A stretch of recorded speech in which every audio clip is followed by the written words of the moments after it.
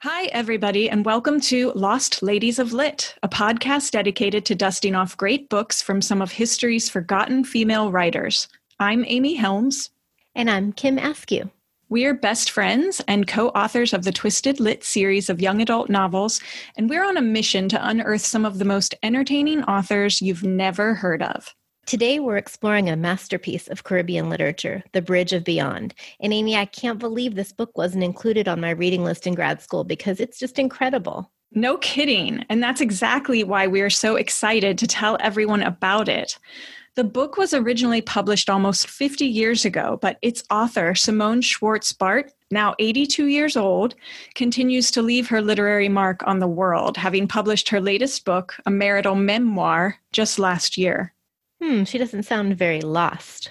That's a good point, but she's not really widely known in the U.S., so I'm willing to bet there are a lot of listeners out there who have yet to discover this French-speaking literary lodestar of Guadeloupean descent. And we'd argue that The Bridge of Beyond deserves a much more prominent place on people's bookshelves. Now, if you've already read this book, then you were probably as captivated by it as we were. If you're unfamiliar with it, we're excited to give you your introduction today. Jamaica Kincaid, who wrote the introduction to The Bridge of Beyond in the New York Review of Books edition, which came out in 2013, said this, that a book so radical in style, in form, and in content is not widely known in this country, and its influence not deeply felt, is one of those unfortunate mysteries of time and place. As if, from out of the blue, from the great beyond, from the margins, a woman from Guadeloupe has given us an unforgettable hymn to the resilience and power of women. I agree with Kincaid that more people really ought to know about this book, which was translated beautifully from the French by Barbara Bray. There's something transcendent about it, honestly, and I can almost feel a balmy island breeze beginning to blow as we kick off this discussion. So let's raid the stacks and get started.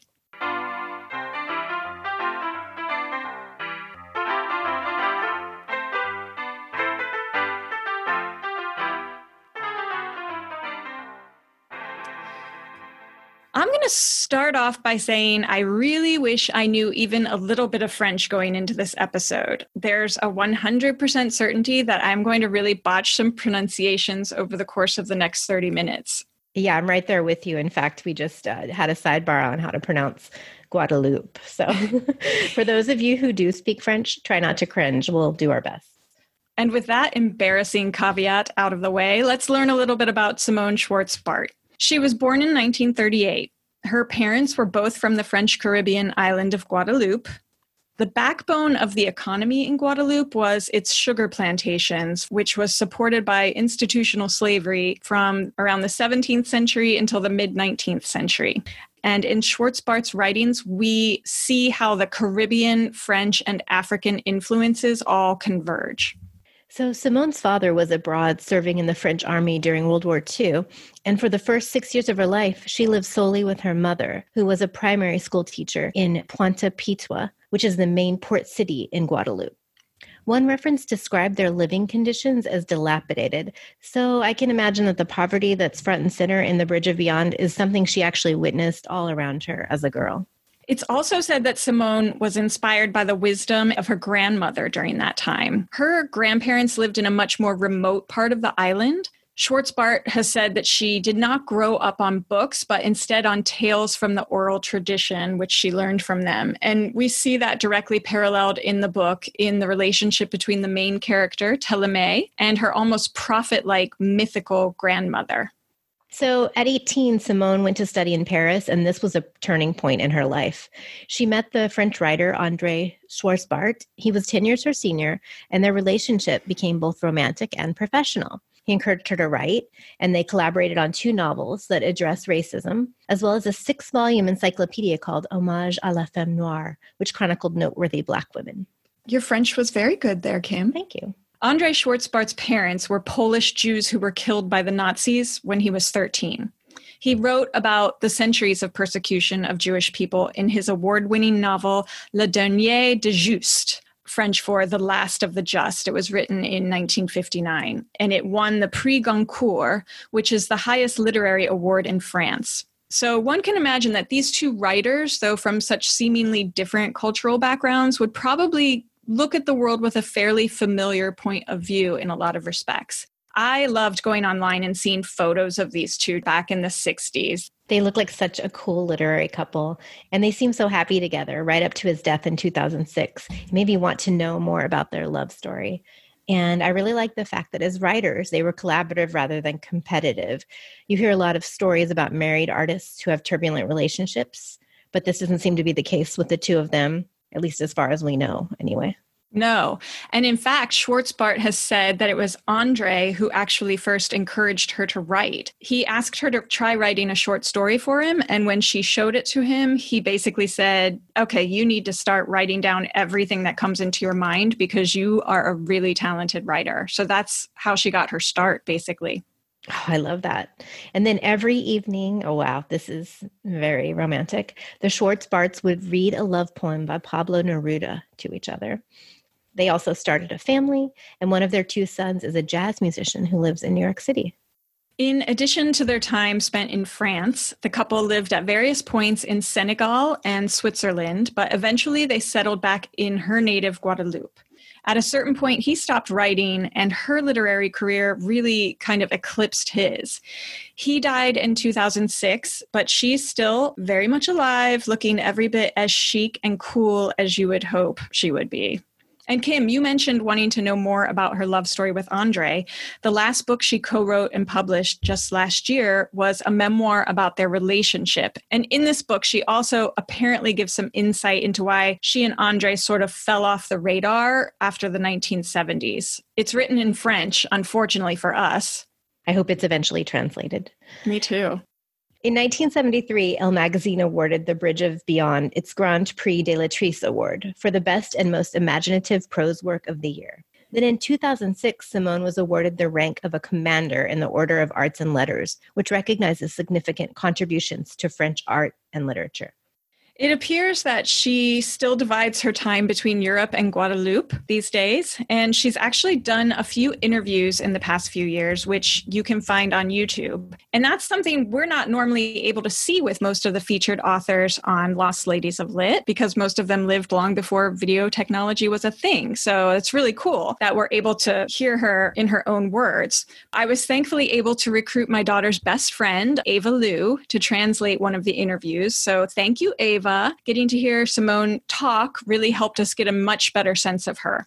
So Simone these days has a house with a huge veranda in the middle of what looks like this jungle paradise in Guadeloupe. This property is actually where her grandparents had lived when she was a little girl, and it feels very remote. She calls it her island on an island, and it looks incredibly peaceful and beautiful there.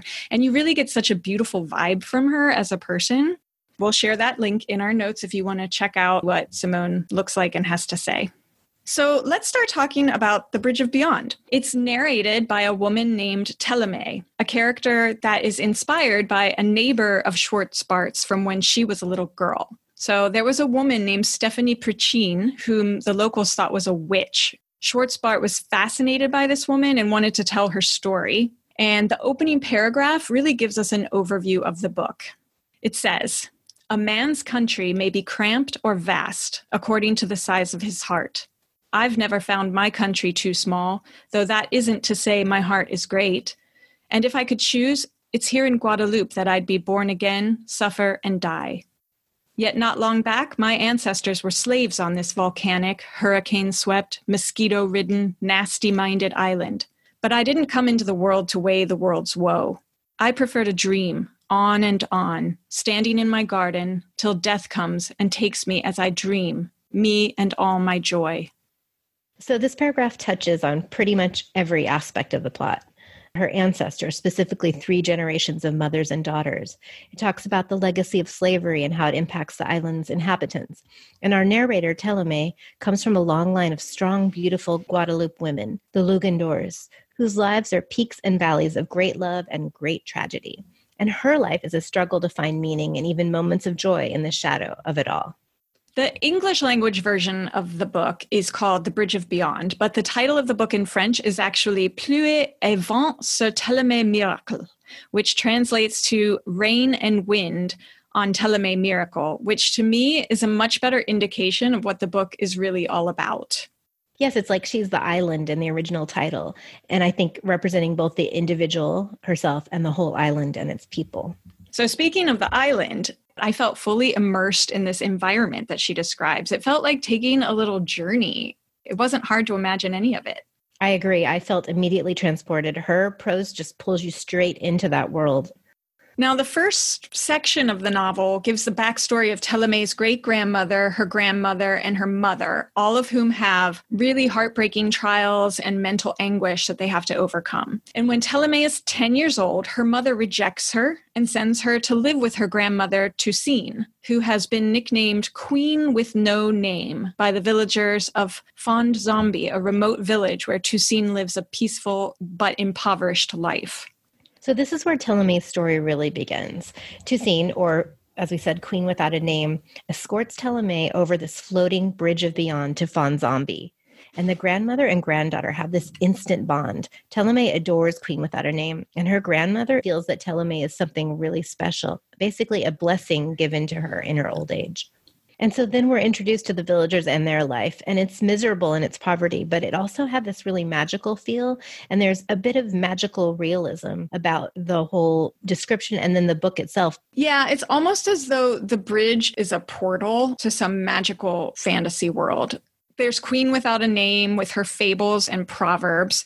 There's a character, Marcia, the witch, who can transform into animals and conjure up spirits. There's the lush beauty of the landscape. And then there's also, of course, extreme poverty. But everything is described in this language of folklore and allegory. It's very mystical with rituals and songs sprinkled throughout. And this is where Ptolemy really begins to try to understand the legacy of slavery, searching for, quote, some way of dealing with the life Negroes bear so as not to feel it pressing down on one's shoulders day after day, hour after hour, second after second. There's also this recurring theme of the process by which women become women, what makes someone a woman, and whether it's okay to ever allow oneself to feel happiness. The characters in this book seem to always feel ashamed when they have moments of joy or contentment. And that sort of feels like one of the legacies that slavery has left them with, this idea that joy is ephemeral and something that they should be cautious or wary about. Queen Without a Name basically becomes Ptolemy's guide. She's passing on all this knowledge of how to become a woman and how to transcend the inescapable suffering that is their life on the island day to day. And as part of this, she takes her to meet her friend Marcia, who foretells that Ptolemy will rise over the earth like a cathedral one day. Ptolemy's response is to deny this and hang her head in shame because she isn't this and she doesn't see how she can be this. And Marcia and Queen Without a Name, they're going to try to teach her that she is someone to be proud of, that she should respect herself as someone truly special. Ptolemy also learns from Marcia about the island's history of slavery. She's actually really curious and asks her about it. Marcia compares slaves to poultry tied up to cages in terror, and she adds, I quote, long ago a nest of ants that bite peopled the earth and called themselves men. That is all. There was kind of like a sad matter-of-factness associated with this history. The practice of slavery may have ceased for them, but these characters still live with its impact, and they all have to continually steel themselves against the hardships they see no path around. And Marcia's advice to Ptolemy is also to be a drum with two sides. She says, let life bang and thump, but keep the underside always intact. After this meeting with Marcia comes a passage that really stood out to me. Ptolemy says, for the first time in my life, I realized that slavery was not some foreign country, some distant region from which a very few old people came, like the 2 or 3 who still survived in Fond Zombie. It had all happened here in our hills and valleys, perhaps near this clump of bamboo, perhaps in the air I was breathing. So this passage really resonated with me because of the time period we're in right now in the U.S., where we're really seeming to be facing up to our own history of slavery and trying to find a path forward.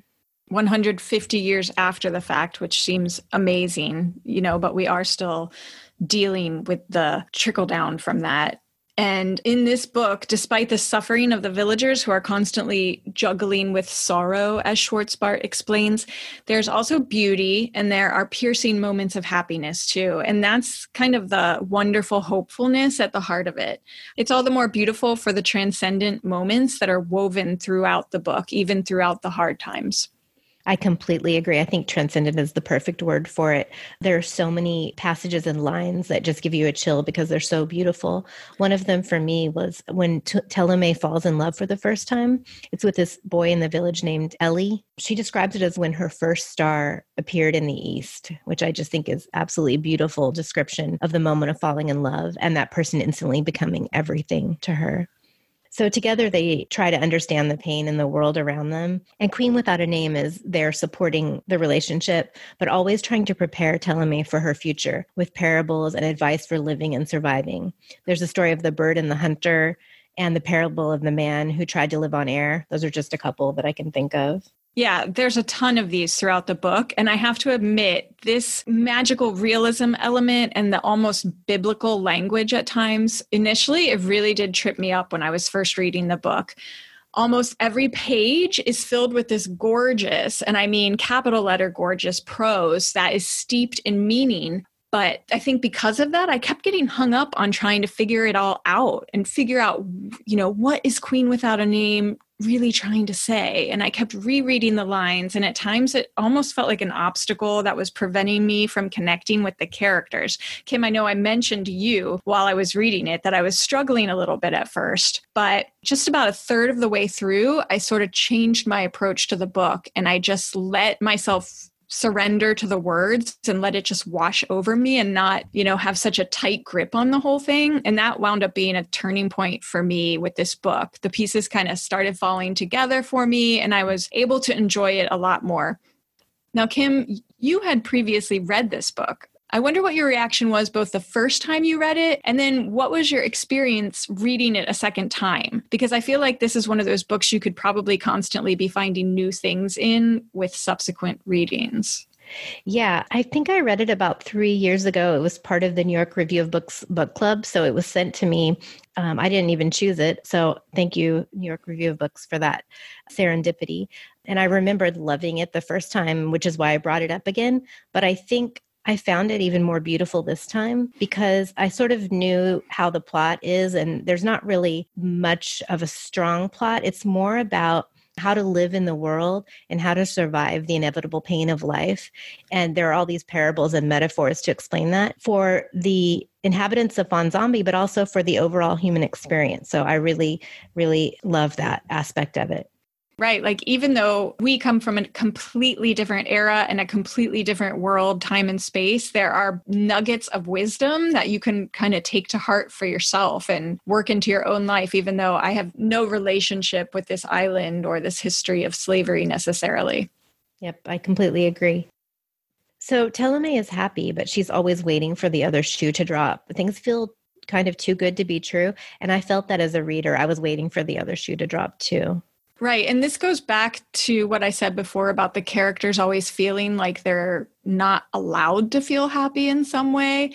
I mean, even Ellie, her love interest, he kept thinking something's going to go wrong. Like, I don't deserve this. It's kind of sad because you wanted to feel really happy for them, but they were never actually able to just fully relax and be like, life is good, because they knew based on their history that it wasn't.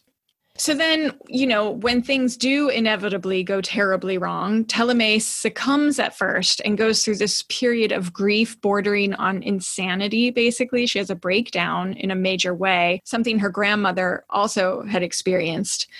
But she eventually comes back to herself again, and her grandmother tells her as she's on her deathbed, she says, "Listen, people watch you. They always count on there being someone to show them how to live. If you are happy, everyone can be happy. And if you know how to suffer, the others will know too. Every day you must get up and say to your heart, I've suffered enough, and now I have to live. For the light of the sun must not be frittered away and lost without any eye to enjoy it. And if you don't do that, you won't have the right to say, it's not my fault, when someone seeks out a cliff and throws himself into the sea." That's amazing. There's also this push and pull among the community of women in this book that I really thought was interesting, because on the one hand, they stand in solidarity with one another and they lift each other up at the lowest points in their lives, yet they can be vicious to one another. They tear each other down and are jealous of one another, and they really cause each other a lot of heartache. At the same time, the men have their own major issues. There are some men in Fawn Zombie that are loving and gentle, but others are toxic and broken to the point of being evil. Yeah, so the men seem to be battling their own demons for sure. There's the trickle-down effect of slavery, and then the persecutions faced by the society that they live in, their employers, and even the very land that they are working on. So it ends up resulting in abandonment, addiction, and domestic violence. Speaking of the harsh land, Teleme begins working in the cane fields, something she and Queen Without a Name never wanted her to do. But she eventually finds happiness with Amboise. He has a lot of perspective and insight about the ongoing plight of their people. These are people that never stood a chance, and that's what's sad. Everyone knows an empty sack cannot stand up. It falls. It cannot help but fall. And that sort of goes back to the men in this society. You can't depend on them. They're broken men, but how can you expect people who have been completely depleted and unfairly treated to suddenly thrive and be successes? I mean, you can't. There's just too much that they've been through.